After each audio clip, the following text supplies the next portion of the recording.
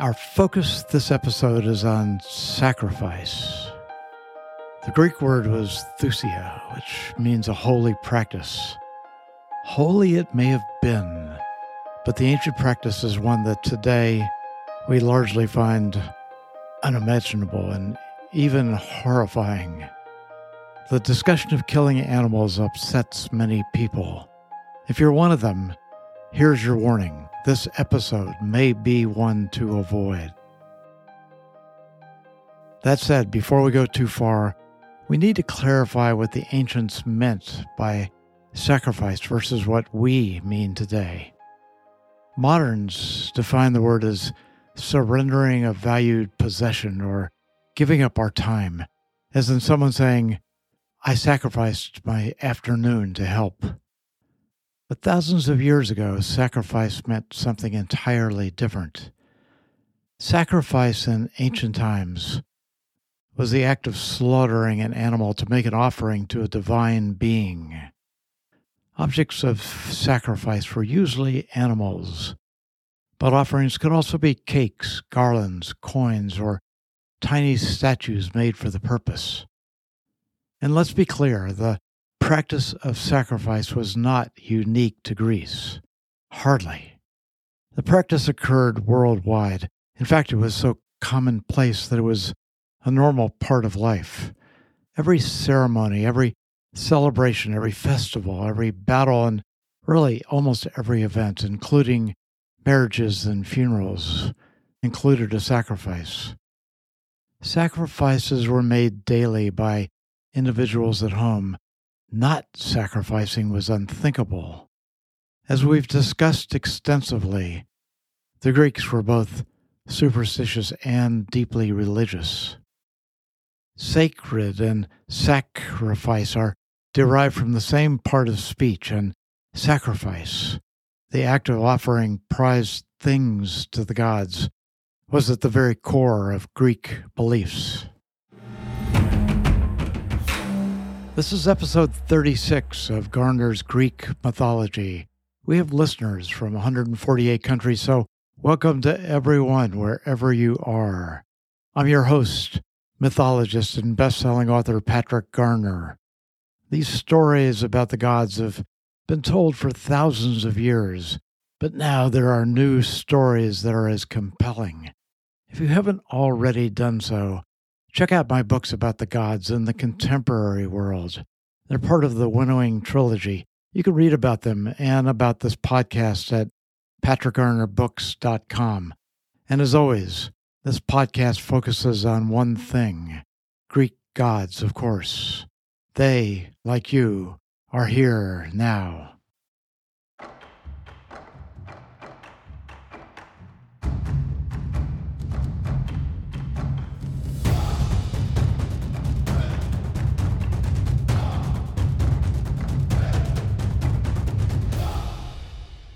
When I explored the Greek island of Delos, which lies in the center of the Cycladic Islands, I climbed a narrow trail up to Mount Kinthos. About midway up the slope, just off the trail, there's a cave. Set at its entrance is a massive, waist-high altar. It dates back more than 3,000 years. Authorities say that Heracles was worshipped there. I'll never forget the altar itself. Made of stone, its top is flat, and its edges are carved with narrow channels on each side. Examining it, I realized that the grooves were there to carry away sacrificial blood. I knew, too, that the altar on Delos is no different than thousands of similar altars throughout the region. Animals were killed as offerings to heroes, gods, and goddesses. The show of blood that accompanied the kill was a visual confirmation to those participating that the gift was successful. And to whom were sacrifices made? To all supernatural beings. No deity or hero was neglected.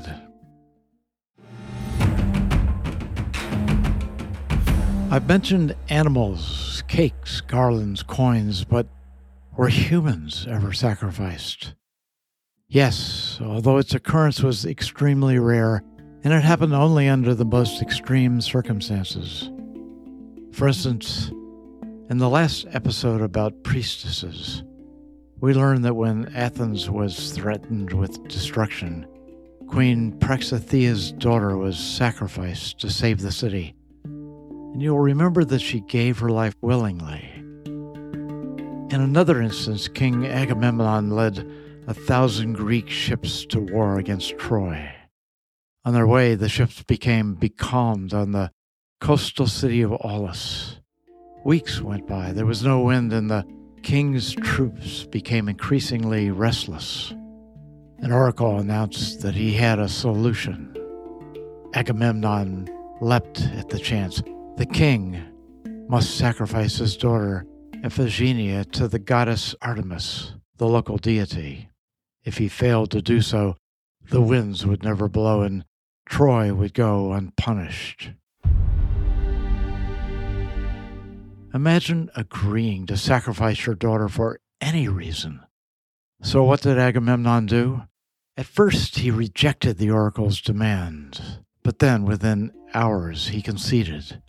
Iphigenia was tricked into coming to Aulis. After arriving and realizing the trickery, she, like Queen Praxathea's daughter, agreed to offer herself so that the war could go on. She was bound arms and feet, wrapped in a sacrificial cloth, and carried out into the sun before the troops. A priest raised his knife and, after pausing dramatically, brought his weapon down upon the girl with a triumphant cry. At the same moment, before the knife could strike, the goddess Artemis swept the girl away. Iphigenia's body disappeared from the altar, and a groan went up from the troops. Their only way out had been snatched away, even while they watched. But in a blink, the body of a deer, a fawn, replaced the girl. Artemis would not allow royal blood to stain her altar. As Agamemnon and his troops watched, a stiff wind arose. The king lifted his arms high and shouted, "Our prayers are answered. Let everyone take heart. Go and prepare the ships to sail." We have yet another instance of a young woman sacrificing herself. In this case, she gave her life for that of her husband. Her name was Alcestis. She was married to the king of Thessaly, and they were happy until the king fell ill. While he was dying painfully, the god Apollo appeared, informing the king that he, Apollo, might trick the fates so that he could dodge his death. But there was a catch. Apollo said that someone must die in his place. Alcestis overheard their conversation and, not being able to stand the thought of her husband dying first, offered herself. While the king struggled to respond, Alcestis lost patience with his waffling and took her life. There's a pattern here. To save Athens, a daughter sacrifices herself. To allow the Trojan War to proceed, a daughter agrees to die. And in this last example, a young wife sacrifices herself to save her beloved husband. Note that these offerings are all female. Oracles never require sons to be sacrificed, and divinities never demand the lives of boys. Over and over, we see girls offering themselves to save their city, to win a war, or to save those they love. Although these were the rarest of sacrifices, they were not just an ultimate sacrifice. They were examples of extreme bravery by girls. Continuing now with animal sacrifice. What animals were sacrificed? First, they were without exception either birds or mammals. Doves and songbirds were common offerings. Mammals included sheep and goats, cows and oxen, piglets and horses. Even the most valued animals, such as bulls and war stallions, were, if the occasion warranted, readily sacrificed. Aphrodite, the goddess of love, favored doves, and those sacrificed to her were female birds matching her gender. Artemis, the huntress, preferred deer. Hecate, the dark goddess of crossroads, expected offerings of polecats. Massive bulls and oxen were frequently sacrificed to Zeus. Horses were, on rare occasions, offered to Poseidon, then thrown whole-bodied into the ocean. And only on rare occasions was the gender of the divinity not matched to the gender of the sacrificial animal. Importantly, the animals chosen were prized examples, often selected months before for sacrifice. If cattle or oxen, the animals were fed selected grains. If sheep or goats, they were grazed in the greenest fields. When the time came, those who conducted the ceremony assumed the divinity was pleased. It was critical that sacrifice be in every way a two-way street. There were key Greek terms that alerted participants to the type of sacrifice they were about to witness. The first was hekatome, or hecatome, which literally meant 100 oxen. When a hecatome occurred, the organizer was making a monumental gesture and seeking immense blessings from a divinity. I'll note, though, that even early in Greek history, the word hecatome took on a less exact sense and meant merely numerous. But numerous could still mean dozens of animals, and such sacrifices were always meant to wow humans and gods alike. The second key term was holocauston, or holocaust. In the ancient world, the word simply meant an offering where the entire animal was burnt. Holocaust rituals were usually conducted for Hades, the god of the underworld, or for major heroes such as Heracles, Achilles, and Ajax.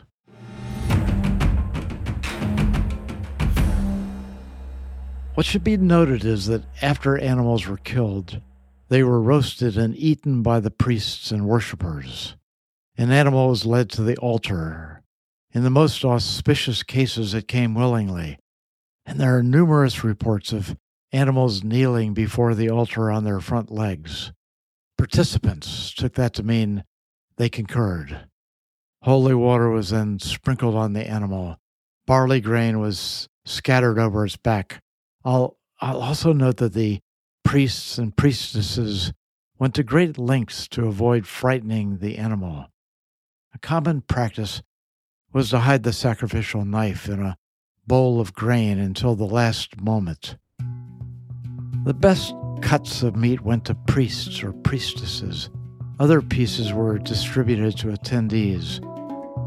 The inedible fatty thigh bones were set aside for the deity.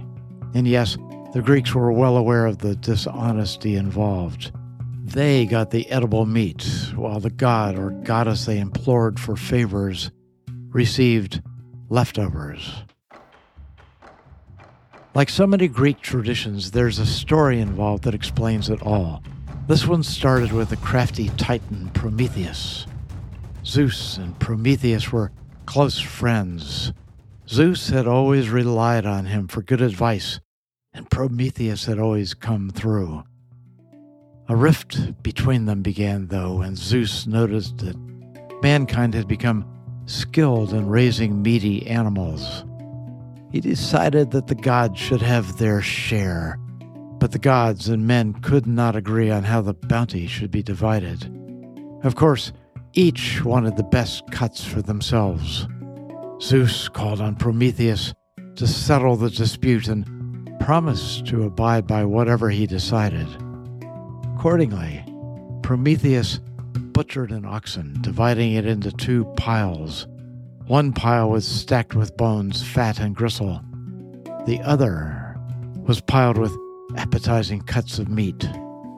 The ancient writer Hesiod wrote that when Prometheus was finished, he bowed to the sky god, saying, "Zeus, most glorious and greatest of the eternal gods, take whichever of these portions your heart desires." Predictably, Zeus chose the pile that appeared to be entirely meat. But Prometheus had tricked him. What Zeus thought was a stack of meat was largely bones and fat, hidden under a thin covering of steak. The best meat was in the second pile under a layer of fat. Zeus had been fooled by his old friend. Prometheus, who would in time gift mankind with fire, was increasingly siding with humans, and Zeus would not forget the Titan's cunning deception. When Prometheus was later caught stealing fire from Zeus's stash to give to humans, Zeus had had enough. He ordered Prometheus chained to the side of a mountain. Thereafter, every day a fearsome eagle came and pecked at his liver. His liver grew back at night, but the eagle returned day after day, year after year, to torment him. But Prometheus had accomplished his mission. Mankind had fire for warmth and cooking, and his sacrifices, mortals set aside only bones and fat and gristle for the honored divinity. On its face, the division of meat and fat was deeply hypocritical, but Zeus had, after all, cut a deal with Prometheus. I should clarify something. Although piles of bone and gristle and fat were set aside for the god, no physical exchange actually took place. The offering was conveyed by smoke. Mortals who made the sacrifice presumed that the divinity, the subject of their prayers, had intercepted the fumes and was pleased. The majority of Greeks even believed that without the sacred smoke, the gods would starve. In 1414 BC, the comedic playwright Aristophanes presented a new play in Athens titled The Birds. The play introduced power-hungry birds that proposed to put up a sky barrier between mortals and gods. By stopping the smoke from getting to Olympus, the birds could thwart gods and mortals alike even better. They could dictate terms and make demands. Gods, as well as all mortals, would have to negotiate with the birds. They would become the new gatekeepers. The play ridiculed human politics as well as the sacrificial practices. But of course, it was all in fun.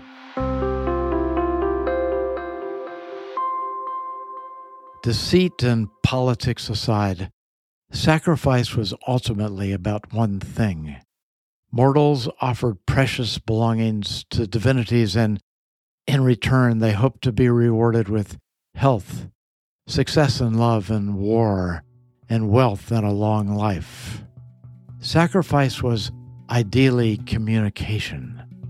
The animal sacrifice was a critical intermediary, a go-between connecting God and mortal.